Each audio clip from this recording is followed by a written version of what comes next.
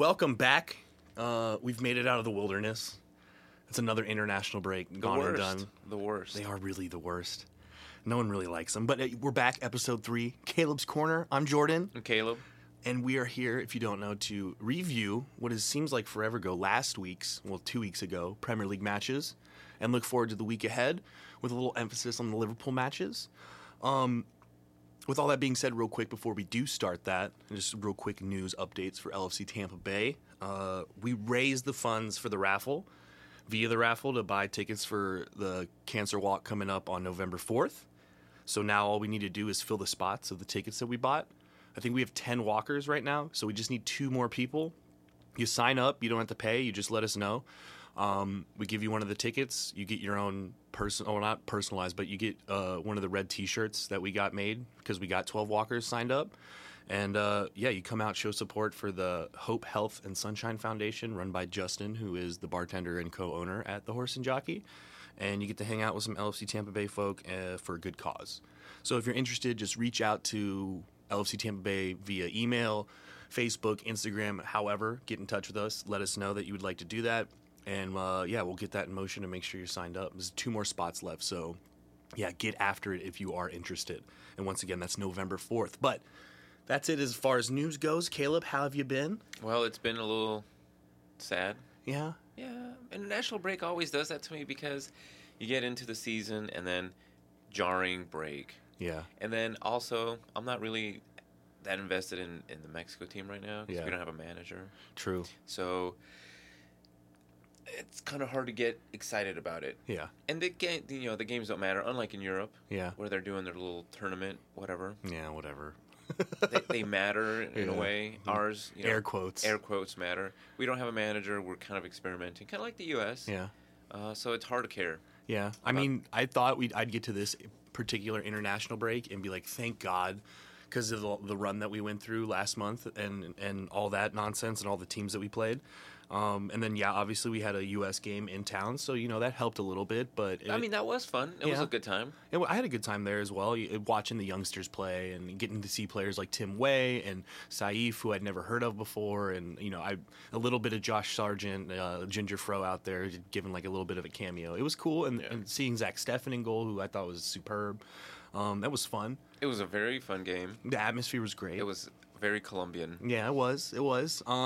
But about 2 or 3 days into the international break, I immediately was like, oh shit, it's like not even 5 days to the next Liverpool match. Yeah. It's a proper 2 weeks now, and I hated it. I thought I would be like, oh, thank God, I need a little break. It's been every 3 or 4 days and a big match every 3 or 4 days, right. And just clenching the whole month of September into October.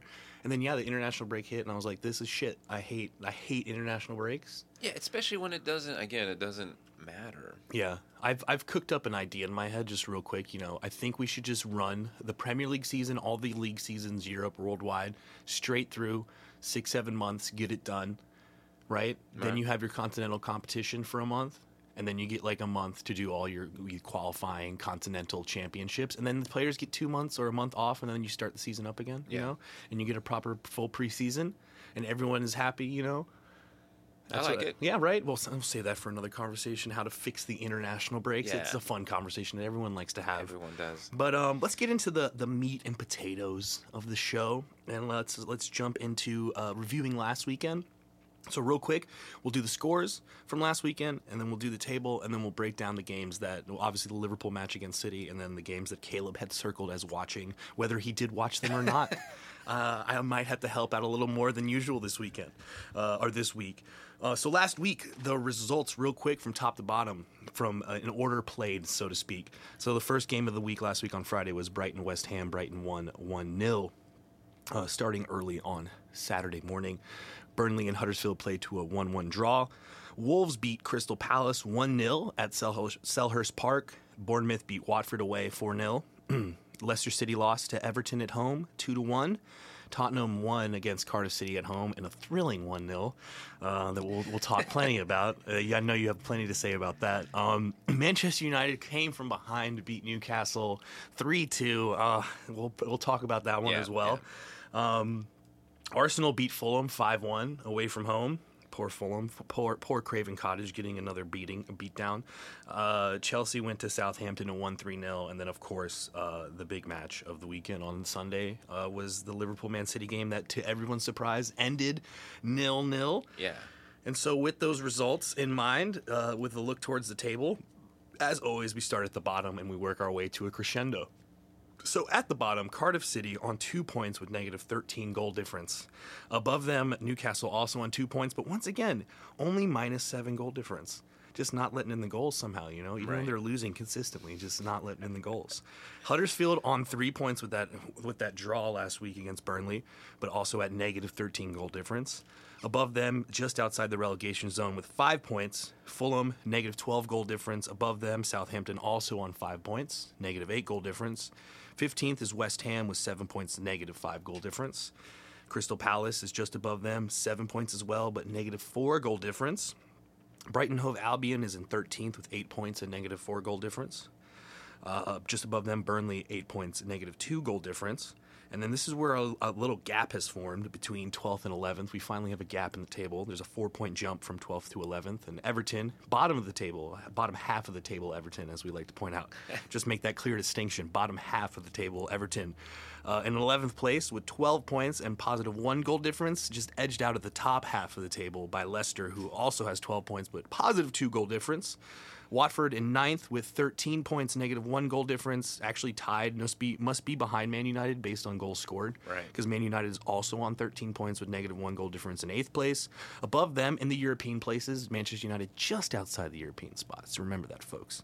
In 7th place, Wolves with that Europa League spot hanging on to it. 15 points, plus 3 goal difference. Bournemouth above them, doing pretty well. In 6th place, 16 points, positive 4 goal difference. Tottenham just on the outside looking in on the top 4. In 5th place with 18 points, positive 8 goal difference, just behind Arsenal, who also has 18 points and plus 9 goal difference. Liverpool in 3rd, 20 points, plus 12 goal difference. Chelsea, 20 points, plus 13 goal difference. And City in 1st, 20 points, plus 18 goal difference. And that is the table. Just to point out real quickly, Tottenham, their biggest point haul from the first 8 games in their history, correct? Correct. I read that somewhere. I believe Arsenal is also close to their biggest point haul. Liverpool, their biggest point haul. And Chelsea, their biggest point haul to start a Premier League season. And there's only one first place team. And that's City, who is all not having their biggest point haul thus far. They're actually 3 points behind where they were last season at this point, due to that Riyad Mahrez miss. And so at the table, and talking about the miss, let's get into the Liverpool game. Yeah. Liverpool City, what were your impressions? So first half was kind of boring. Yeah. I'm not gonna lie. I watched it at home. So I wasn't feeling great, so I didn't go to the pub. Yeah. But I did watch it. I expected more of this. I expected more of City dominating the ball, scoring a couple goals, and then you guys hitting them on the counter, scoring a couple goals. It wasn't like that until the second half. We started seeing more of that pattern. Yeah. But I feel like Salah is off. Because there was one chance, I think it was in the second half, when he's on the right side of the box, takes it on his left foot, and last year he puts that in the top corner. Yeah. And 2 weeks ago, he just kind of tamely shot it at the keeper. Yeah. And I felt like, I don't know, is he lacking confidence? Is he tired? I don't know. It's a bit of confidence. I think, last season, he had a couple chances in the game, to be fair, where he just snatched at him and he sent one flying over the bar top, that he usually might have just curled into the top corner if he was full of confidence. They're also, throughout the game, Pep Guardiola just stuck Benjamin Mendy on his back the whole time and just told him, don't let him get by you, whatever it costs. And, in different match, the referee maybe pulls out a yellow card and it opens it up a little bit more. Right. But Benjamin Mendy got away with a lot. And to be fair, it's pretty standard Premier League defending in regards to, pulling at the jersey, getting a little physical and aggressive. And maybe it doesn't call for a yellow card. Maybe I'm being a bit biased about that. But, yeah, Mo Salah has been, targeted by by the teams that we're playing against by, shading over to his side. He's also, some people at the pub speculate, like Declan, for instance, that he's still carrying that shoulder injury. And he's still a little bit in his head about that. That makes sense. Yeah, and he's yet to hit the same form he had at the end of last season. But most Premier League teams so far this year have yet to hit the form that they had is last very true. season. Yeah. You know, outside of Arsenal, maybe, who have this great vein of form going on, but they Right. also aren't playing like the top teams. Like we just went through a run of ridiculousness that ends with City at the end, so like they're all a little bit tired and everything. Yeah, different Mo Salah maybe finishes a couple of the Yeah. chances. So that was my only and I've seen it kind of in the last couple of games where he just doesn't look like his best self from last season, which I guess is normal. You're not going to break your Premier League record every season, Yeah. but I feel like if he had at least done a little more, Yeah. I think maybe the result's a little different. Yeah, and so like the main, like you said, as like, so you're not a City or a Liverpool fan, so you said it was boring in the first half. For me, it was very intriguing. Yeah, let's call it tactical, No, not yeah. boring. And like, you know, it was hyped up, and as usually happens with the matches that get overhyped. Like everyone was talking about, oh, Liverpool v City, Pep versus Guardiola, or Pep versus Jurgen Klopp. You got, you know, Mo Salah versus, you know, Gabriel Jesus. You got Ederson, Allison. Like all that gets hyped up, and it usually happens when people hype up matches like that the match falls flat on its face. But in this instance, yeah, it was 0-0. There wasn't like a load of opportunities going on, but it was very interesting and Pep Guardiola said it at the end of the match, that, you know, Pep Guardiola is known as this guy, goes marauding across the continent. He plays his style of football. You know, there's no, you know, conceding any point that he's the lesser side and that he has to change up his style of play. And then he admits at the end of the match, he's like, you can't play open football against Liverpool at Anfield. I was thinking the same thing, because usually you these kinds of matchups, you're right. Even when I started watching the top four back in the day, you'd see like Chelsea United play, and it was more like they were scared to lose to each other Yeah. than they were wanting to beat the other team. Yeah. So, but it hasn't always been that way recently. We've seen some really exciting games between the big six. Yeah. Like just this season, we've Yeah. seen like we beat United 3-0. Yeah. They're not big six They're right not now. in the top six right now, yeah. But like the Arsenal-Chelsea Yeah. game that ended up 3-2, you know, they attack, and I thought these two teams are some of the most exciting attacking teams. That's why I was predicting such Yeah. an outlandish score. Yeah. I mean, the Chelsea game the week prior, was it the week Yeah, prior? it was. I mean, I was also predicting an outlandish score, but I felt like that one could go either way because, you know, Sarri is kind of defensive. Yeah. He's Italian. Yeah. But this one, I really expected there to be fireworks. Yeah.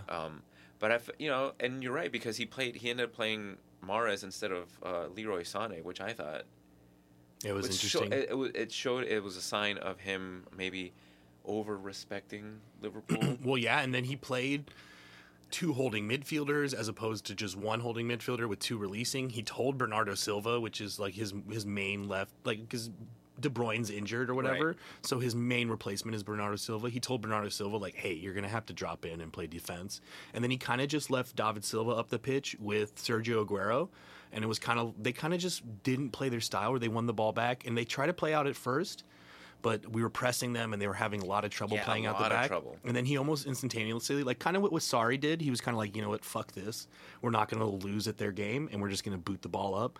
And they tried it, and then I think he saved Leroy Sané with the idea in his head, like, okay, this game's going to be very intense, and it was. There's going to be a lot of, you know, running around going on, and then in the 60th minute, I'll throw Leroy Sané on with 30 minutes left, and he'll just run down that wing and insert that pace. And it worked to an extent because they did win the penalty that way. It's just unfortunate for them that Riyad Mahrez just decided to sky it. Let's talk about him. Yeah. Let's talk about how he's overrated. Yeah, He's I don't even think he's Manchester City quality. I don't think he belongs on the team. Well, so there's two types of players, right, that are overrated, so to speak. There's the Paul Pogba, who is overrated because he played on a Juventus team where he was the youngster who had to listen to all the older, mature players, and he had all the, you know, complementary parts around him to allow his style of game to thrive. And then once you go put him in a shit team, he's quite obviously not like world class. Like he's really good, but you're not like one of the best in the world if you need this guy around you and this type of guy around you in order to bring out your best. Yeah. You should just insert into any team and be able to compete. And then there's the Riyad Mahrez's, where when you put them in a squad of really talented players, you realize how limited they are, and they actually need to be on a team that's kind of shit, so they can get more of the ball and be more of an influence and like force themselves onto the play. Because he had a couple of moments on the right wing where he got in and like created Had a couple of opportunities. shots yeah. on goal. And then, but for the most part, yeah, I didn't understand why City was so hot on his tails. He's obviously pretty class. Like I'm not saying he's not a bad player. I'm not saying he's bad. I just think he was rated higher than he really, which is what overrated means. Yeah. But I think they broke their transfer record for him. Yeah, they did. That's Yeah. insanity. It's the modern age of football that we live in, where a Premier League squad has their star player, Yeah. and so they can hold any other Premier League team ransom for him. Basically. It's like John Stones for 50 million or whatever from Everton to City. Like he's all right, or is he 50 million? Yeah. No, he's not. Is he only 25 million less than a Van Dijk? Like no, Right. absolutely not. He's not 2/3 of a Van Dijk. He's maybe half of a Van Dijk. I don't know, but That when you could see when Gabriel Jesus took the ball and put it in the penalty spot, he was going to take it, and that was going to be game over. yeah. And then you could see from the sideline, like the conversations, and you just see they showed the replay of Gabriel Jesus' face when he's told he's not taking the PK, and he just kind of shrugs and like, okay. And then after the match, Pep got in his face and was like talking to him, trying to calm him down or whatever. And it might be one of those moments, and I hope it is for them, just because they're our rivals, and I want them to fall apart if at all possible. But Pep has a history with star players like getting on their bad side. Samuel Eto'o, Zlatan Ibrahimovic, Yaya Toure. Like he has a way of turning players against him. And so I wonder if. Gabriel Jesus is 2021? Yeah. So he's a youngster. He's Brazilian. Is his lifelong dream to play in the English Premier League, or is it to go over to Barcelona or Real Madrid at some point? And so this might be the start of the catalyst of getting him out of there. And if you look at Manchester City, Aguero's aging, and then it's Gabriel Jesus. And I also think Gabriel Jesus is overrated. I don't think he's all that good. I agree with you on that one, and we can get into the whole Brazil and all that and all that stuff with TJ and how he fucked up their whole World Cup campaign because he wanted to play the youngster and for the big name or whatever. But I mean, when Pep gets his hands on him and they play that like quick passing system, he obviously plays a role in their system. Is he at 21? Is he what maybe Neymar was at 21? No, he's not that type of player that can just control the game or whatever. Yeah. But I mean, it is interesting that Pep Guardiola didn't even know at the end of the match when someone told him, "Did you know that Riyad Mahrez has missed 3 of his last 5 penalties?" And he's like, "Oh, I didn't know that," which is weird because Pep seems like the type of guy that would have all that information available to him. Very analytic. Yeah, right. He looks like the type. Well, as soon as they put up the graph on the TV, I was like, he's gonna miss. No, yeah. I thought he was gonna get it saved. I didn't think he was gonna put it on the third section. Yeah, well, so we're at the pub, and obviously the penalty gets called. We're all upset. And then they show the graph, and someone sat next to me, I don't remember who it was, just goes, "Oh, he's probably going to miss this then." And then it missed it, and I think it was Josh, and I just turned to Josh, and I was like, "You did it. You're the one. You're the reason he missed. You pointed it out. You vocalized it. You manifested it." And I sent it over. And then even our goalkeeper coach, there's a video of him before the penalty. He waves down Allison, and then he turns his back to Allison and holds up his right hand as to go he's going your top right. And that's where he sent it. He just sent it, miles over the bar. So, I mean, coming out of it, I was really impressed with, Gini Wijnaldum and Joe Gomez. For me, Joe Gomez was superb in the match. Gets thrown back out on the right wing back. Right. He hasn't played that position in, 6-7 months or so to speak. Goes head to head against Leroy Sané after running around for 60 minutes and holds his own. There's even a point late in the second half where he runs by Leroy Sané, and fresh Leroy Sané should have the pace to stop your technically your center back from running by him down the wing. I think he did superb. Let's talk about Lovren.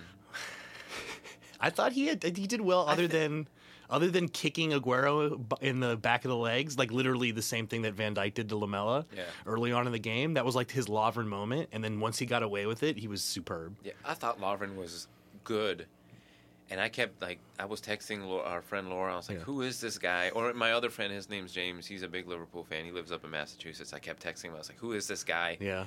Wearing Lovren's face. He's a proper defender. He's one of the best center backs in the world, if not the best. If you ask him. Yeah, he made some really good tackles, and he didn't give away the PK. It was somebody else. That's true. It was Van Dijk of all people, and there's that one run where Jesus gets played in, and it's 1-on-1 with Lovren. Yeah, and we said, me and Dave talked about it in the longer podcast, where if you present the scenario, and you pause the video when it's one-on-one Jesus and Lovren, and you're like, there's three outcomes here.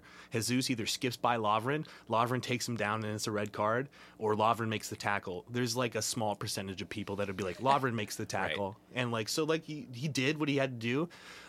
He was better than Van Dijk just because he didn't give away the penalty. Right. He put in superb tackles. That tackle on Jesus, not only was it a one-on-one last man kind of last-ditch tackle, but it was like a crunching, like fair, like beautiful tackle. It was the one right outside the box. Yeah. Right? Yeah, it was such a good tackle. And like, timed it perfectly. And so like, and it's good that there's now competition there because, like the fact that we can move Lovren into that center back pairing and then shift Gomez outside. I prefer not to, but now we have the depth there where we have like a World Cup finalist, Van Dijk, who's a captain, and then this young English lad who's been kicking on. And then on top of that, Joel Matip, kind of forgotten, only 26 years old. I actually had to look it up, and he's like our fourth choice. So like, yeah, our center back pairings are superb. And yeah, people might have forgotten because he hasn't started the beginning of the season, but Lovren got us to a Champions League final. And so he has a little bit of skill. Yeah, he has a moment in him where he might kick Aguero up his backside in the penalty box. But if you get away with it, does it matter really? No, right? So we're what, 8 games in? Yeah. How would you rate your season so far? Oh, it's superb. I mean, we've played you away, which we lost last season. We played Chelsea away, which we lost last season. We dropped 2 points on last season results for Man City at home, but got it out of the way, and we're still even on points at the top of the table. So, like, if an A+ is a 100% record, then I guess we're an A. Because, we've only dropped, 4 points in the league, and the only 4 points we dropped are to Chelsea and Man City. So, I mean, if you're going to drop points, you might as well drop it to the other sides that are top of the table while they're dropping points to West Ham and Wolves. You know what I mean? So, right. I excellent start to the season.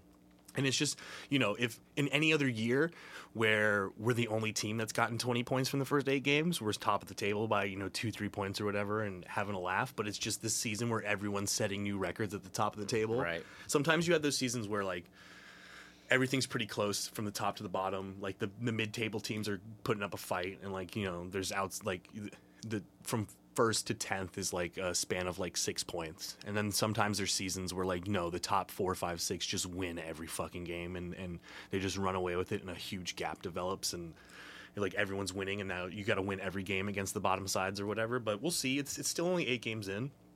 What are we, a fifth of the way through the season or whatever? Yeah. So, and then we get to January obviously and that'll shift everything up. So who is, just to finish up the Man City, the match, man of the match, I'm going to give it to Lovren. I like it. I like it a lot. I'm doing it. So, yeah, a lot of people, Lovren got a lot of shouts. I'm trying to remember who, because it was so long ago now, like with this goddamn international break. I'm trying to remember who the official man of the match was. I think it was actually Lovren who got it. But, yeah, I'd probably give it to Lovren or Joe Gomez just because they were superb. And then Gini Wijnaldum, after having a couple of tough games prior, showed up again and did a lot of really good work in the midfield. And, yeah, just with a front three in a little bit better form, we probably could have won that match and, maybe have a little bit different conversation. But, yeah, that's that for the Liverpool City match. So let's chug on ahead to the reviews from 2 weeks ago, so to speak. But last week, the next game I have up that you had circled was Southampton-Chelsea. I did not watch So I did watch because it was the match before ours, I think. So I showed up early just to watch Danny Ings. Danny Ings should have scored early and made it 1-0. Didn't, skied it from 6 yards out.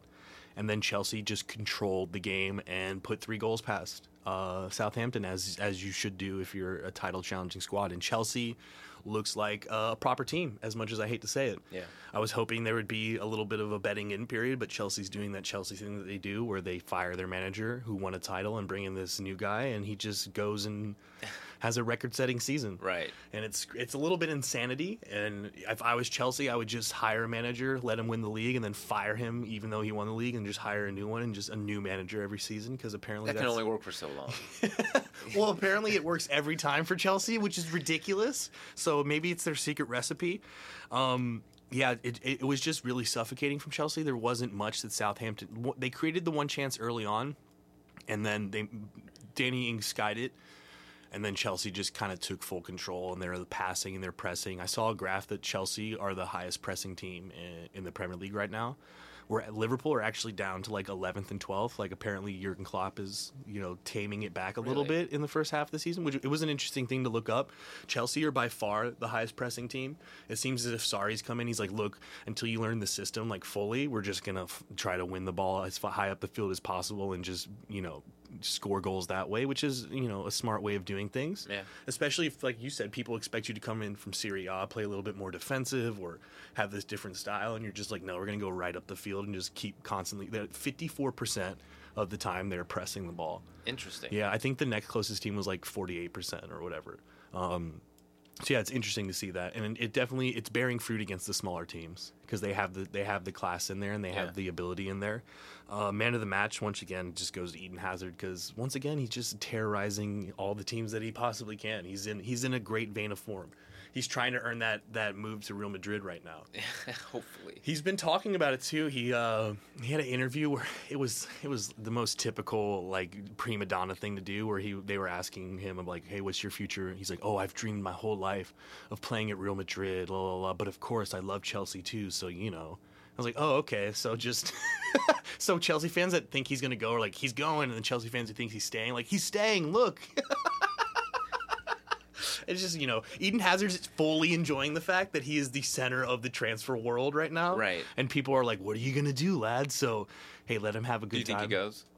100%. He said it in his interview, like he's dreamed his whole life of going to Real Madrid, and there's going to be an opportunity for him to go there. Florentino Perez apparently is more inclined to try to sign Neymar, and I just read last night he has been collecting a transfer kitty over 3 or 4 seasons to go get Neymar. That's the most ridiculous thing I've ever heard. So, he doesn't fit that style of play, I don't think. It's just what Real Madrid loves, taking ex-Barcelona players and just shoving them in their faces and beating them with them. That's the reason why he wants to go sign Neymar. He'd be like, oh, the one that got away, He's not. I don't even think he's that great. We'll see, though, because he was upset when Kylian Mbappe scored his hat-trick against Lyon the other day, and you could see him in the background when Kylian Mbappe is getting all the attention. Neymar has this look on his face like, oh, I'm so upset or whatever, so... I'm sorry that you're the second best player on the team. On the team, and not even the second best player in the world. Sorry, lad. You get in line and do better. In line. Stop rolling around on the ground a little bit. So yeah, Eden Hazard, man of the match, 3-0 to Chelsea, blah, blah, blah. The next one, Man United versus Newcastle United. See, and I should not have turned it on, because I have this thing, like I told you before, I'm not superstitious unless it comes to soccer. Yeah. I turned it on, it was 2-0. I should have turned it off. Yeah. Because right when I was watching, Newcastle had an opportunity to make it 3. Yeah. And I think if I hadn't been watching, they would have. And then I was just having such a good time. I'm like, oh, yeah, look at this game. So I'm going to watch. Yeah. I'm going to watch. And then, because it's at home, it's at Old Trafford.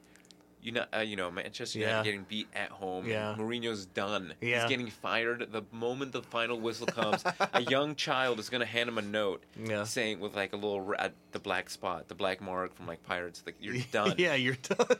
So that was what's going to happen. Yeah. And then all of a sudden, 70th minute, yeah, he makes the right changes. He actually is a proper manager, makes the right changes, brings in the players that make a difference, and I think I listened to it. I think I remember I called that Newcastle would go up 1-0 early, and then United would equalize instantaneously, and then lose all hope and just look like they don't know how to play football. And it was kind of like that, where Newcastle went 2-0 up, and then for 60 minutes it just looked like United had no idea how to play football, and then out of nowhere, like for like a 20-minute span, that last 30 minutes or so, like they just were like, actually, we know how to play football, and they just did it. And I'm like you, like I'm very superstitious, and when I saw it was 2-0, I was like, oh, I shouldn't turn it on. I really shouldn't turn it on, but I want to bask in all this glory and bathe it in and drink it in and enjoy every second of it. And then, they had that John Joe Shelley played a free kick in, and there was a handball on Ashley Young with his elbow out. Yeah. And once that didn't get called, I was like, oh, I should turn this off. I really should. But I was like, nah, it's 2-0. It's Rafa Benitez. He knows how to park the bus, blah, blah, blah, blah. And it just all kind of fell apart. And unfortunately, Manchester United clawed it back and won 3-2. And the worst part was Alexis Sanchez scored the winning goal. Yeah, exactly. Out of nowhere. Because everyone's like, where is he? He's the highest paid player in the Premier League. He hasn't shown up. He's not that good, and then he scores the game winner. But it could be one of those things where it's like false hope, because Newcastle is down there in the bottom 3. No, of course, but that's the other part. Like, everyone was so excited about it. Like, oh, what a comeback. I was like, well, they are also garbage. You were also down 2-0 to them Yeah, exactly. for the majority of the game. And not even just 2-0 down, like 2-0 down on being picked apart, like Yes. through balls and like. That's what I was saying. Like, there's opportunities for Newcastle to even increase that scoreline. Yeah. So like, man of the match, I really don't know who to choose from United because it has to be a United player, doesn't it? Because they won. But like they were all kind of very anonymous. And so, like, I don't really know who you give it to because I'm trying to, like, I remember United scoring and being like, but I also remember being like, how the fuck did this happen? Because they really weren't, like, asserting themselves too much. Like, they got possession at some point, but really when Newcastle started dropping in, and, like, I'm trying to recall, like, a single player of note that, like, actually did a whole bunch for them, and I don't. I don't either. But I would say you have to give it to Mourinho for making the changes. He took Rashford off, put Martial in, Yeah. and he scored a goal. Yeah. He put Alexis Sanchez in, he scored a goal. He also dropped Pogba, like, into a center back position did. and, like, did all this weird nonsense. And it finally worked.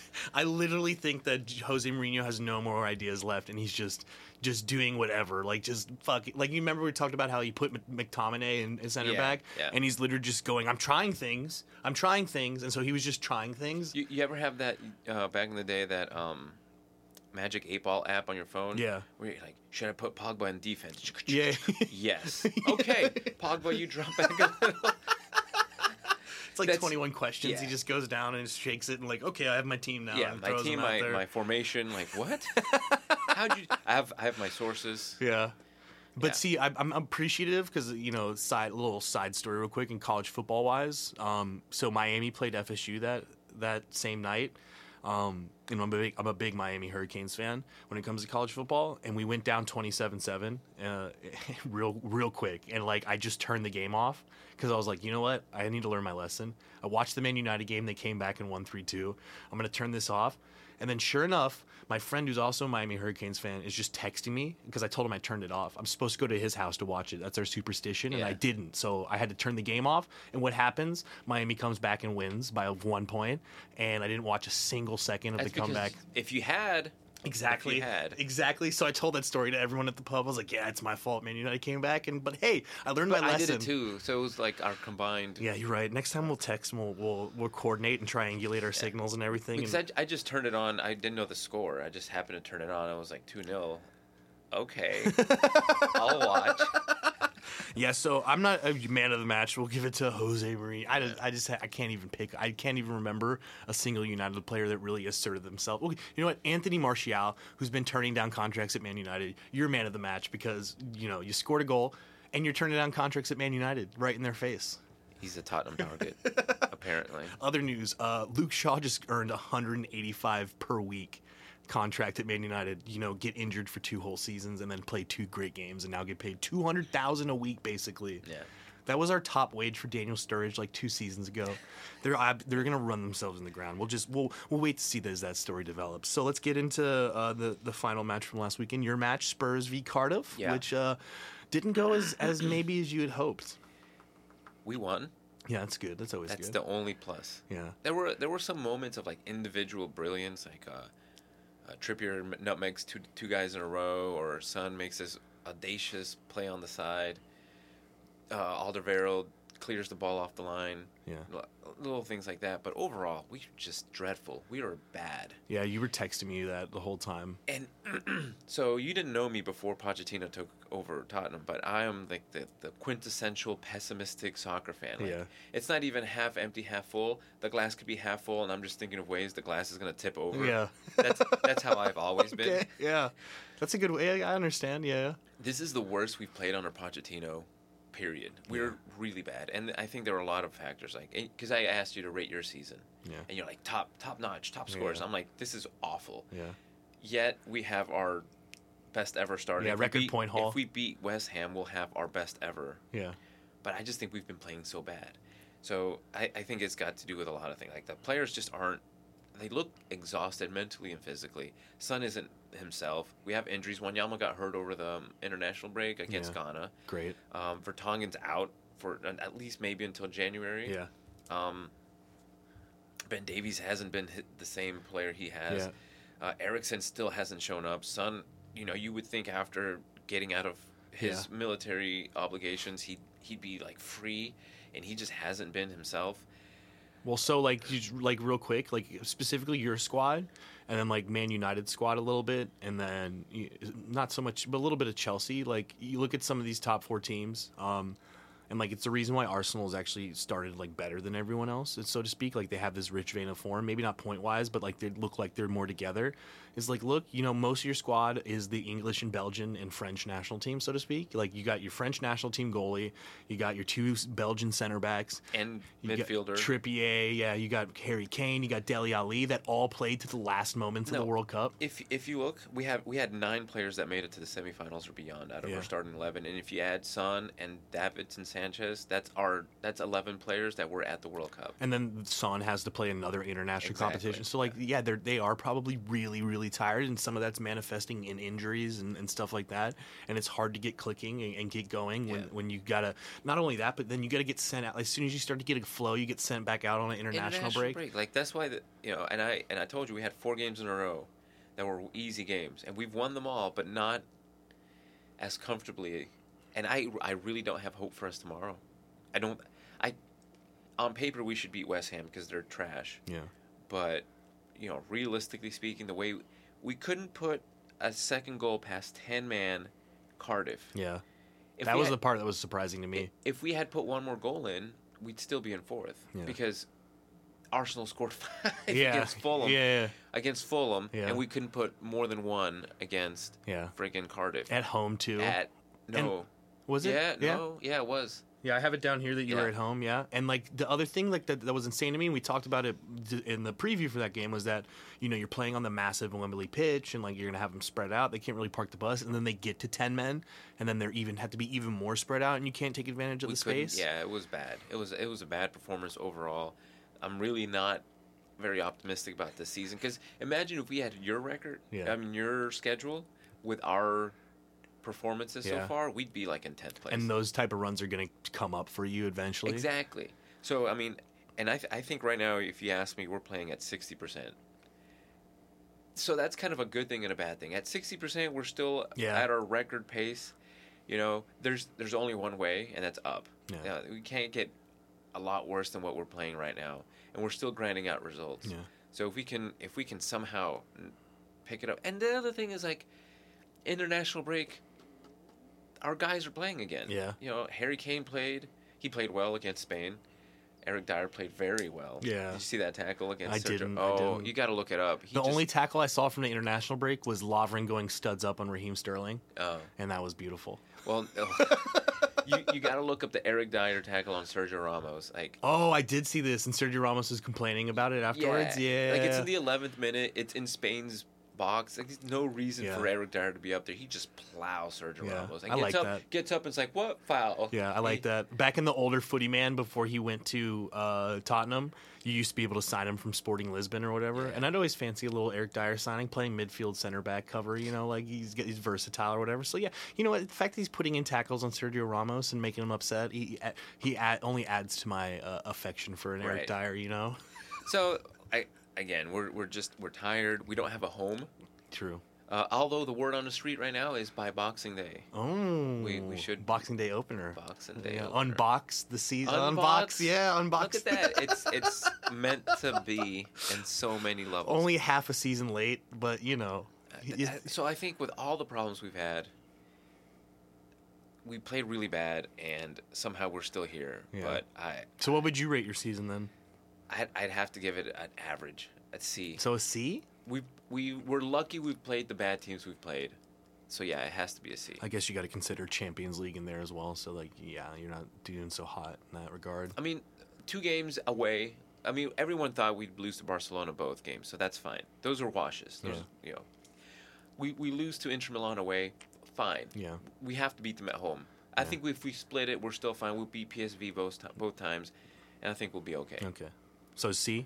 I have to give us a C. Who's the man of the match of the Cardiff City game for you? The referee's final whistle. It was so bad. I mean, I definitely think it was a red card. I don't know if you saw. No, I didn't. He kicked him in his stomach. Oh, okay. Well, then, yeah. It was a breakaway, and he kicks him in his stomach, so I don't know. I felt like... I don't know.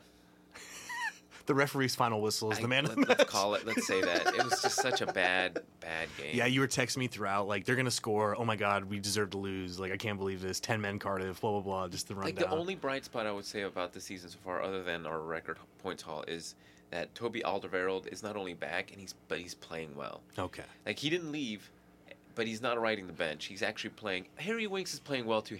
I would say Harry Winks. Let's give it to Harry Winks. Okay, Harry Winks. Why not? But no, Harry Winks coming back from injury. And Toby Alderweireld actually playing good defense after that whole fiasco of last season. Yeah. You know, if we had gotten rid of him and not picked anyone else up, and then Vertonghen gets hurt, who are we going to put in? Yeah, true. Yeah. Carter Vickers? Yeah. Hey, he's on loan, actually, so you can't. I mean, I'm sure we wouldn't have loaned him, but he's like... Yeah. Although, here's something else. I have been reading up on it. Apparently, Daniel Levy has $100 million ready to spend this January. Oh, but see, here's the problem with having $100 million to spend in January. You're probably spending it all on one player. Yeah. First of all, I had this discussion with Anthony. Do you remember Anthony? About how bad January transfers are. There's been like a handful, maybe one or two. Yeah. Of January transfers that actually panned out to be anything good. Well, Liverpool, for some weird reason, like usually you're right, but we've actually had like a strong history recently. Like we signed Phil Coutinho in January, we signed Daniel Sturridge in January, Luis Suarez in January windows. But for the most part, usually when you sign someone, they're just... Because I looked at Chelsea, because he's a Chelsea fan, and then I looked at us, and we signed Dele Alli in January, but he stayed at MK Dons. Yeah. And then we signed Mora in January, but he didn't play. Yeah. And none of his players that he's ever signed, none of the players that Chelsea have signed have actually panned out to anything. Yeah. I think Torres signed. Yeah. In January, yeah, he did. He left the last day, yeah. Like, and then also like the big one, Van Dijk, we brought in January. So we have a bit of So maybe you guys are the exception to the rule, but for us, we've signed some howlers. Yeah. Some real duds. No, it's tough because like they've been playing half a season at another club, and Yeah. they come in and they got to like learn a whole new system, and then there's always that expectation that they plug right in, Right. Because you've bought them mid-season, like that they're somehow just gonna like be magical. Like Luka Mora, who had to sit out for a couple of months before he actually had an impact last season, but now you see when he gets the full preseason, like he's actually decent. So it is a tough one to sign in January. If you absolutely need it, then yeah, go ahead. So I think that's what's going to happen because our squad is so not working right now that I think he's just going to inject some players into it. I'm not a big fan of January transfers, but that's the word on the street. Okay, we'll see. We'll see. So let's look ahead to the next weekend. Harry Winks, man of the match, right? Okay, so we're going to look ahead to the next weekend ahead with the rundown of the fixtures. As always, they are in order of kickoff time. So we're starting Saturday morning, 7:30, and then the home team will be listed first. Just because sometimes I don't make that so clear. Right. And rather than bumbling it all up with the home team, blah, blah, blah. So anyways, home team first, starting at the top of the list, and we're going to talk about this one. Chelsea, Man United, 7:30 Saturday. The Scum Derby, as I like to call it. The Scum Derby. Yeah, that's a good name for it. My two least favorite teams in the entire league. Oh, okay. I can get down with a little bit of that as well, but we'll talk about that coming up. And then West Ham v. Tottenham, Newcastle v. Brighton, Bournemouth v. Southampton, Cardiff City v. Fulham, Wolves v. Watford, or as I accidentally said in the long podcast, Wolves. Wolves v. Watford. What are you, German? I was having a clap moment. Wolves v. Watford, and then Man City, Burnley, Huddersfield playing Liverpool. That's the 12:30 kickoff on Saturday, and then you have your Sunday matches: Everton, Crystal Palace, and Arsenal, Leicester City. So right off the bat, the first one we are going to get into is the Scum Derby. Chelsea at home against Man United. What are your thoughts? I think just based on what we've seen so far this season, there can only be one outcome, and I think it's going to be Chelsea giving it. Yeah. Bending Manchester United over and really handing it to them. So here's the thing, though, and I've seen this so many times with Jose Mourinho. You come in these type of matches where you're like, the writing's on the wall, it's so clear, and then somehow he pulls it right out of his arse, and he just figures out he's at Stamford Bridge, it's his old team, and there's part of me, I want Man United to lose and be embarrassed, but in the grand scheme of things, it's better if they win for you because Chelsea dropping points. I have the same philosophy as a lot of people when it comes to rivals is draws. Just draw us. I don't want either team to win. I want you both walking out of the stadium like, oh, we could have won, feeling a little bit down. A little 1-1 draw where there's like controversial calls in there. Like could have gone either way, and both teams felt like they should have won. That's what I'm looking for is a draw. Okay. But just the whole the mysticism, the narratives of football, like the magical. It just is just one of those games that's setting up for Jose Mourinho where everyone's doubting him. Where the clear outcome here is that Sarri ball comes in and sweeps him off his feet. But then like Manchester City's clinching the title at home against Man United up 2-0. What happens? All Jose Mourinho comes marching in, and they get 3 goals back in the second half, and they somehow win. So I think it sets up cheekily for Jose Mourinho to go and steal the 3 points away from home, and then all of a sudden the mood around Manchester United and all the talk instantaneously. No, Jose Mourinho's a genius manager. Blah blah blah. I don't think it's true. I think they're still shit, even if they do win at the weekend. But I just have this feeling that it's going to set up in that manner or whatever. And, as far as it comes to, stopping an opposition and just suffocating them, Jose Mourinho is one of the best in the world. Yeah. So that whole Eden Hazard problem, I'm sure he's going to stick, I don't know, maybe one of his center backs directly on his back, or he'll stick just a McTominay in there just to be like, hey, you're not doing anything, but you're just going to stick right on the back of Hazard everywhere he goes, double team him, whatever. We'll have someone else beat us. I just don't think they have the personnel to do it. I don't think their players are good enough to beat Chelsea. I agree. I just don't think so. I don't really think Manchester United have a great squad. They have a couple of players that really stand out above the rest, but as a squad as a whole, You look at them and you try to okay, who out of Manchester United makes the Liverpool starting 11? Oh, at this point, I don't think there's a single one. Right. Yeah. That's my point. They're maybe Pogba. No. No. Just because I don't think we could make up for his lack of trying in our system. I don't think we could build around him and make up for his shortcomings. Martial, no. Maybe cheekily. No, but he wouldn't with Mane and Salah on form. Rashford. No, no, absolutely. Yeah, exactly. Not. Yeah. That's my point. Who out of these players? I don't. No, they don't. So, no, you take Chelsea. No, yeah, Hazard. I would take Conte in an instant. Yeah, there you go. See, that's the difference. You have a team with quality players that are playing really well, and a team with mediocre players that aren't playing well. I don't care who your manager is. I think Hazard and Willian just run circles around them. Yeah, that's a fair shout. I mean, yeah. If I'm speaking with my mind and being smart about it, then on paper, Chelsea should wipe the floor at them and probably pretty handily and easily. Yeah, so I think the style of Chelsea is terrible for what Man United's going through right now, where they're very slow and they're very, it's almost like they have to think through everything they're doing, very they have to sit down, it's doing math and going an easy division, 48 divided by 6, oh, it's 8, but instead doing 48 divided by 6 and writing it out and then carrying numbers over on a paper. They have to do that rather than just being oh no, it's 8 because I know it. Right. They're oh, I got to pass the ball here and I should lift my foot up. And so sorry, the fact that they are the highest pressing team in the league, I think it does create, but once again, there's just this thing about Jose Mourinho. He's sold his soul to the devil so many years ago, and it comes to these matches where he wants to get revenge or whatever, and he ends up getting it but I wouldn't be surprised also if this is Chelsea sacks Jose Mourinho for the 4th time, basically. I like it. Yeah, that's hilarious. Yeah, I wouldn't be surprised if that's the ultimate outcome, Yeah. as we all wake up on Monday morning and Jose Mourinho's been sacked by Chelsea again. So yeah, key matchup. I'm for Chelsea at this point. It's how do you handle Hazard? Hazard, yeah.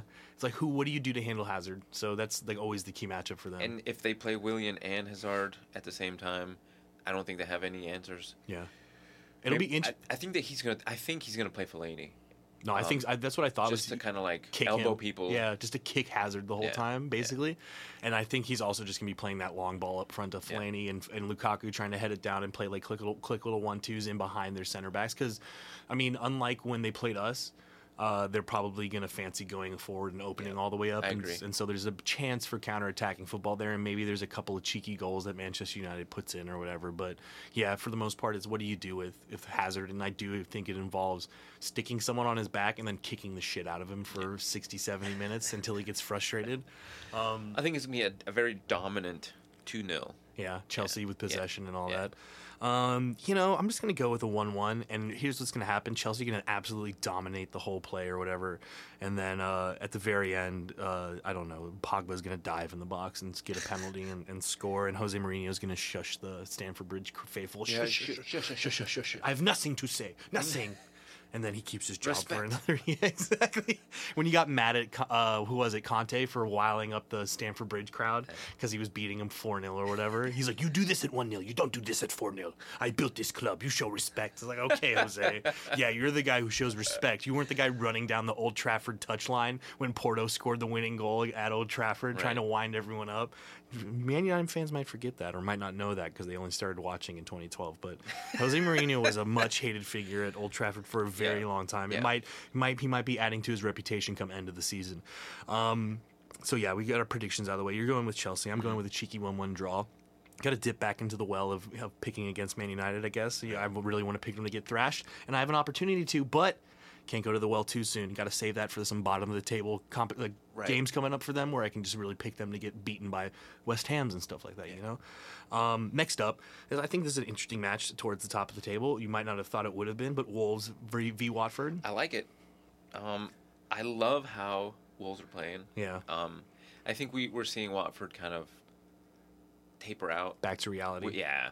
And I think I fancy Wolves. Yeah. I do too. It'll be interesting to see. It is at the Molineux. Yeah.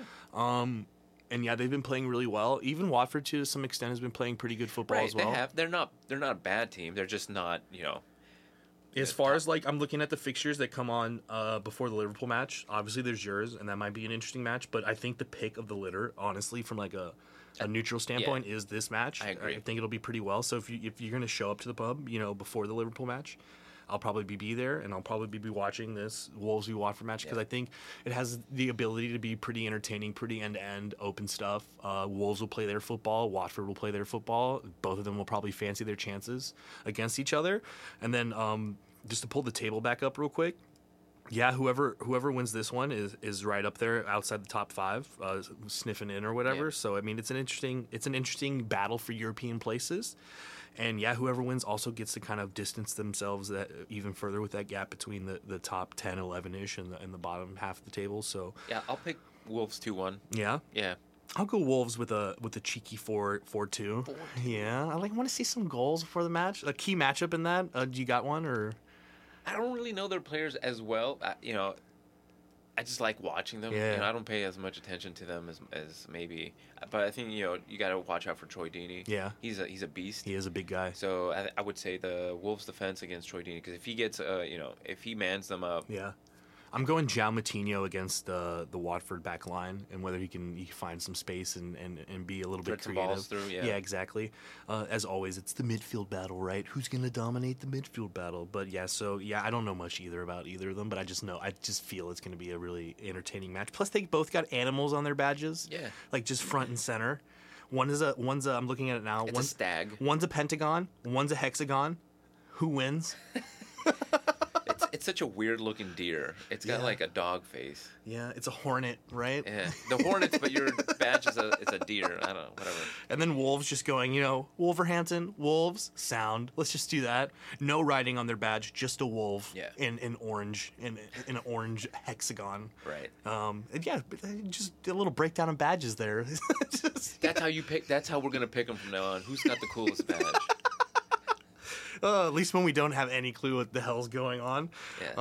All right, so we've got that one out of the way with expert insight there. So let's talk about yours real quick. West Ham v Spurs at the famous London Stadium. What are your thoughts? I think I told you these are the 4 games we have to win. West Ham are not a good team. We should beat them. Yeah. They're not good at the London Stadium. They're not. Unless they're playing bottom of the teams like Man United, Just always got to get the digs in when you can. I want to say we'll go in and win like 1-0, 2-1. Yeah. It won't be easy. It won't be pretty. It'll be ugly. They'll have their chances. But that's what I'm going with. So I'm a couple thoughts. Massive pitch again. Just massive, humongous Olympic-sized pitch. Yeah. They had less internationals than you did. You had a bunch of internationals. We do. Excuse me, a bunch of people away on international break. They're kind of on an up and up right now, West Ham. They lost last week. Oh, they did. Hold on, you're right. What am I talking about? I'm talking a load of shit. Yeah, you're right. They lost to fucking Brighton. So what am I I'm talking a load of shit. Okay, so they're not on the up and up. They did beat Man United 3 weeks ago or whatever. So that's good for them. See, that's still in your head. Like you're like, oh, these guys are good. But they're not really. Yeah, they're down in 15th, aren't they? Yeah. They're just only 4 points outside the relegation zone. It is a London derby, though, to be fair. True. So there's a bit of that to it. I found out one of my professors, he's from England. He's a West Ham supporter. Oh, okay. Is he from London? Yeah, he's from like east of London. Is he Hammersmith? Ask him about if he gets off at Hammersmith and Lou on the tube because that's where West Ham, because it's West Ham, right? Hammersmith, right? I like the British name a whole section of their city after the fact that there was blacksmiths there with hammers and they're smiths. Yeah. So let's call it Hammersmith. Why not? It's easy to remember. The same with like last names and everything. If you Clark, you make shoes or whatever. Right. You know, like it's you gotta love the British just being straightforward with it. But yeah, so back to the match. What is your key matchup then in this match? I have to see. I don't know who we're gonna play. There's so many things. I don't know. I want to see if Eric Dyer and Dembele play again. Dembele's been hurt. I don't know if he's back yet. I want to see Christian Eriksen dominate that midfield. I want him back to his. Is he back? I don't know yet either. Okay. Like I haven't seen any updates. Yeah. The only thing I know for sure, I don't know if Dele Alli is back either. The only thing we know 100% for a fact is Wanyama is out, and Vertonghen is out. Okay. So I don't know. I want to see Harry Kane score some goals. Yeah. How does he do usually against West Ham? He scored a goal against every team he's ever played against except Cardiff. No. Interesting. And here's another fun fact. This is just something I read the other day. Did you know Huddersfield has never been relegated from the Premier League? Well, they've only been in the Premier League once. This is hey. Same with Bournemouth. They've never been relegated. Oh, yeah, okay. So until they are, like, hey, I like it, though, you know? Yeah. I think there's a couple other teams. Like, I don't think Liverpool's been relegated from the Premier League. Arsenal hasn't. No, so let's see. Manchester United, Liverpool, Chelsea, Arsenal, Tottenham, Everton, Huddersfield, and Bournemouth are the teams that have never been relegated from the Premier League. That's interesting. There's a little bit of trivia. A little bit of trivia for you. I just want to look real quick at the Premier League. Oh, Newcastle's obviously been down. Yeah. Okay. So Wolves obviously been relegated. Leicester's been relegated. Obviously, Burnley obviously, Brighton obviously, Manchester City, Crystal Palace obviously, West Ham obviously, Southampton they've been down there. Fulham, yeah, that's true. It's true. Wow. Huddersfield. Well, they're barely holding on now. Yeah, this will be the year. But anyways, yeah, just a little trivia for you. Okay, I like that. Yeah. Anyway, yeah. I think Harry Kane, he scored against them. Like I said, I'm going to go with a one goal victory. I don't know, 1-0, 2-1. I don't know, but yeah, I saw. our defense is decent, so let's go with 1-0. As much as I want to like cheekily say you'll draw, I think you'll win, and I think it'll be a struggle, and it'll really be like dig in an ugly English football. Yeah. And yeah, it'll be like a 1-0, 2-1. Pochettino gets out of there, and he's very happy about it. Speaks about the character. He's always very happy. Very happy. He's so happy. He's a happy guy. So happy. Even when he should be sad, he's way too happy, isn't he? Mauricio Pochettino.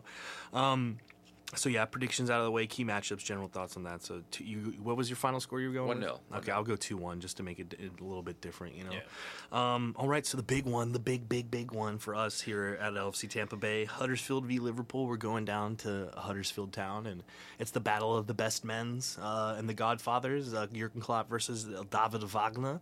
I was watching his pre-match press conference on the way over, and the English press, you gotta love them making stories out of shit that doesn't really matter. Right. And they're asking him, he's your best man. How do you fear for his job? And he's like, what the fuck are you talking? He's like, listen here. First of all, Huddersfield gets promoted, a miracle. Huddersfield stays up last year, a miracle. If they stay up this year, he has a hat trick of miracles. So yeah, the best man battle, so to speak. What are your thoughts heading into it? Look, Huddersfield, I think they have like 3 goals. Yeah, they haven't scored a whole bunch. I think that's it. Hold on, let me look. Yeah, while you pontificate that. So their offense is obviously not very potent. You guys have.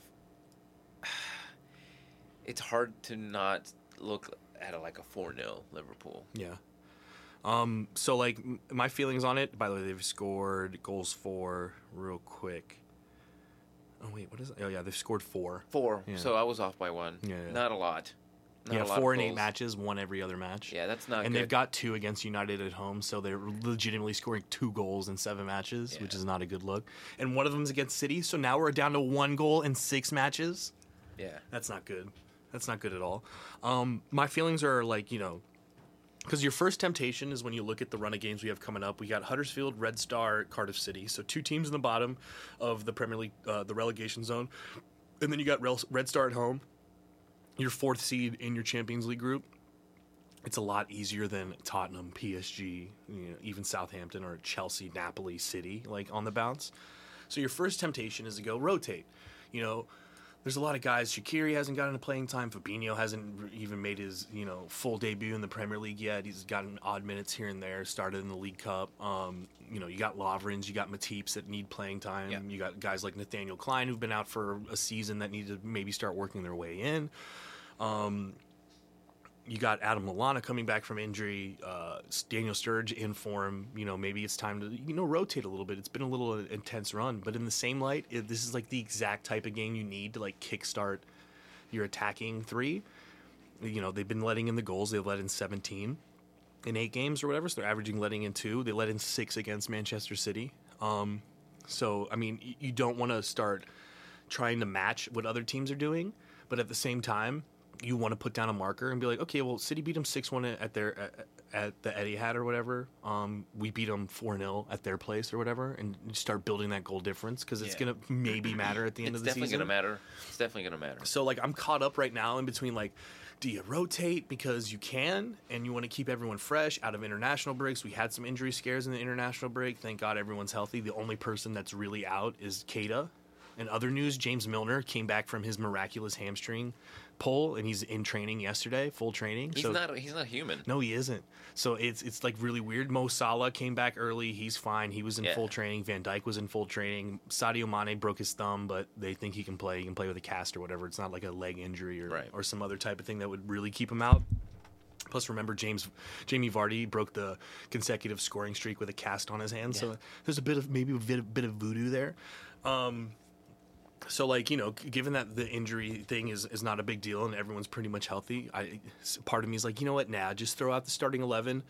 Red Star, you can figure out, home European match. And then you got Cardiff. Even if you just play the starters those first 2, then you got Cardiff City at home, like the match after that. So a little bit of rotation there. So I would just throw out the starting 11 and let them find their feet. Yeah, even if you don't play your best 11, I still don't see a way that Huddersfield can win this game. Well, so to be fair to Huddersfield, and you saw it because they played you and they had 60% of possession. That's true. So they are down there at the bottom of the table, and it does appear like they've been like shit, but also in the grand scheme of things, like, they had a tough schedule. They've already played Manchester United at home. They played City away, and they played you guys at home. That's a pretty tough out of your first, 8 games. Some teams like, Bournemouth are playing nothing but bottom half of the table teams.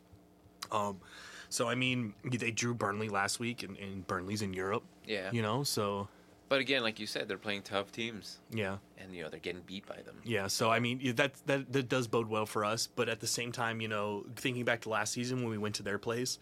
Couple of shots here and there, a couple of decisions here and there go the other way, and we're down 1-0, we're down even 2-0. We're struggling against them. We're lucky enough that Roberto Firmino puts one through the near post. Maybe that was Brighton, never mind. But, we ended up beating them. It will benefit us that they like to play open, and that's good for us. But at the same time, they've shown a proficiency to hold on to the ball against the bigger sides and, like, give a little bit of a go. They were very unlucky against Manchester United at home. Obviously, I think and I know that we're a better team than Man United, and so I'm not too worried about it in that aspect. And I do think that now that this team is going to play, like Huddersfield does play like an open style, like a la, not on the same level, but a la Manchester City, your PSGs, which when we play teams like that, it benefits us. Yeah. But the fact that at the other end, we won't have to worry about, Sergio Aguero, Neymar, Mbappe, like we won't have that much stress. We'll be able to look and dedicate more to going forward. Yeah. I think that'll ultimately benefit us. And so, yeah, I think this is the game where Mo Salah maybe clicks over, Roberto Firmino clicks over. All three of them, it's been a while since all three of them have scored in a game, and that kind of became a thing for us towards the end of last season, like the trio hat trick, so to speak, where they each get a goal. So I think, it's setting up for that. I also, the big shout that I'm giving, and I put it in my pre-match blog, is Adam Lallana's back. And, granted, like, we did a lot without Adam Lallana last year, but at the same time, when Klopp first came in, he was like, Adam Lallana was our key midfielder. He understood the pressing. He can do all the turning in tight space and beat defenders, like with his back to goal that we don't have in Gini Wijnaldum and James Milner and Jordan Henderson. Right. They're great players. They get the job done in there when they're playing as a trio. But when they're playing as a trio, we're just missing that, what Cato was supposed to be, like that driving force that can be the connective tissue between our build-up play and our attacking three. So I think, he was healthy for both the Napoli and the City matches, and they didn't play him. They didn't even bring him on the squad with an eye towards this Huddersfield Town matchup. So right. I think Adam Lallana starts in the midfield, and probably with Henderson and Wijnaldum, given that James Milner's just coming back from a hamstring injury and you don't want to rush him. And yeah, I think Adam Lallana is going to reintroduce himself to the Liverpool fan base and show everyone, like, look, this is what we've been missing. Like, he's not Alex Oxlade-Chamberlain bombing forward with pace, but he's still that attacking, creative player that can do the work in the tight spaces that creates the opportunities for you to go and score the goals. And that's really what's, like, everyone's like, what's wrong with the front three? So, well, it's not so much what they're doing, it's what's going on behind them. Right. And if you don't have that connective tissue there, it's a little more difficult to go three against the back four and try to create stuff. When there's that threat of, like, the coming on, add-on of, like, this midfielder that can contribute or whatever, then it starts to open up a little bit more for your front three, and then they get more service, and it looks a lot better. So, yeah, with all that in mind, yeah, I'm not too worried about Huddersfield. I think we're finally that type of team that we don't slip up in these type of matches. Obviously, that's the test here. Like, this is the true test of whether we are a championship title squad. We've always been good against the big teams. We've always shown up against the big teams. Now we just need to do the nitty-gritty business of beating those teams that we're supposed to beat. Right. And that, on their day they can show up and keep us out or whatever. But, yeah, not this time around. I think we'll handle them pretty easily. Yeah. So, what's your key matchup? I don't know.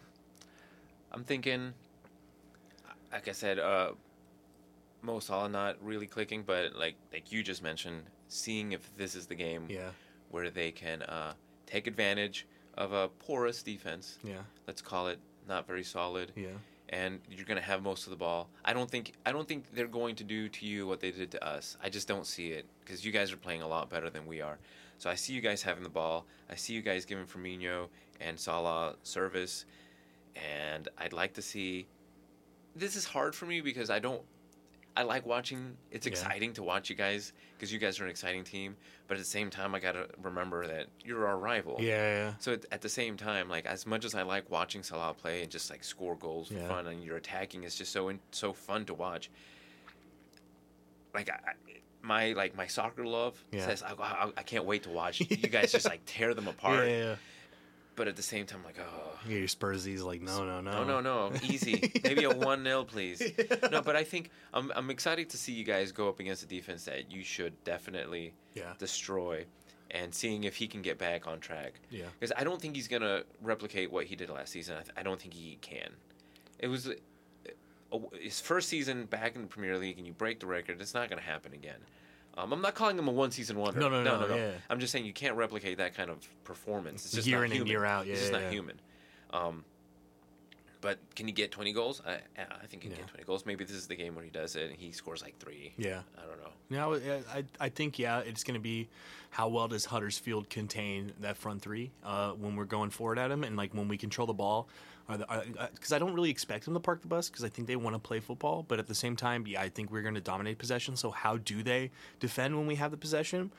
They're not used to doing that. They're not really training to do that. And obviously, they're when they come up against teams where they don't try to defend, like a Manchester City, and get like absolutely whapped. Yeah. And I think the lads, obviously, like I said, you don't want to compare yourself to other teams, but we've gone through this tough run. We're tied at the top of the table, and we haven't won in 4 games, and everyone's kind of like, oh, is Liverpool as good? And I think they just, shut up, everyone. Like, listen, like, no one's had to play the run that we just had to play. Nobody. So, like, calm down. Like, we got actually through it pretty, we took our lumps a little bit. We lost a couple games and drew a couple, but at the same time, we're in all the positions we want to be in all the competitions, basically, League Cup aside or whatever. So I think the lads want to come out and be like, you know what, everyone, shut the fuck up. We're gonna wipe the floor with these guys and show everyone, like, by the way, in case you forgot, no, yeah, we are like different level of Liverpool this season. So like you appreciate it or whatever. What's your prediction? I put 4-0. 4-0. So I'm going with what I wrote in the blog. And hey, it's going to happen. It's been a very long time. At this point last season, it actually came up in my Facebook memories or whatever, midweek, this week, last week, we beat Maribor 7-0. And that was like the game when everyone realized, like, oh, okay, like this attack can actually, because up to that point, like we'd score some goals or whatever, but, you know, we were like 8th in the table, 9 points off the top. We had drawn our first 2 Champions League matches. You know, we were up against Sevilla and drew them, and then we went away to Russia and we drew whatever Moscow team we played, not CS. We didn't play CSKA. We played Lokomotiv? Yeah, Lokomotiv Moscow, whoever we played. Yeah. You know, we drew them, and everyone was kind of down, and then we played Maribor, and we put 7 past Maribor. And everyone was like, oh, and it kind of started clicking. So maybe this will be our Maribor, and I'm going with 6-0. I think we'll do it. That's outrageous. Just one better than City. Put 6 past them, but then don't concede one. And then just make up all that goal difference in one match. Just one fell swoop, and everyone's like, oh, well, the goal difference conversation is completely different now. Yeah. So, yeah, I'm going to go with a cheeky 6-0. So, yeah, that's our rundown of the week ahead in the Premier League and a review of the previous week. We'll do this again next week, obviously. It won't be a 2-week break. Just real quick, we've put out our monthly review podcast, me and David. That's up on our SoundCloud where you'll be listening to this, hopefully. As well, we did a separate segment for the loanies, and we went over all the... Yeah, I'm going to listen to that one soon. So we went over the loanies, and we covered some of the youth players, and then we ended up creating a... Our loanies segment is loanies on the left, rejects on the right. So the good loanies go on the left, the bad ones go on the right, and we ended up building a 5-a-side team with our rejects. It's a very interesting team. I give it a good decent chance. You got to listen to the podcast though to find that all out. As always, we got pre-match blogs up that'll be going up as around the same time that this goes up. So go read that. If you want to write for the blog, reach out to us. Let us know. If you have an interest in maybe podding with us and you want to get on the pod and you have an idea for some type of show, reach out to me and let me know. As always, all 3 LFC Tampa Bay locations will be open this weekend, showing the match. If you're not a member, become a member. And if you don't want to become a member, just come out and watch with us because it's a great time jumping around with fellow football fans. So yeah, Horse and Jockey in St. Pete, Pokies in London Heights up in Tampa. And I think, other than that, the only thing left to say is until next time, up the Reds. And come on, you Spurs. As always. Enjoy your Premier League weekend, folks. We'll see you next week. Goodbye. Boom. All one take this time. Oh,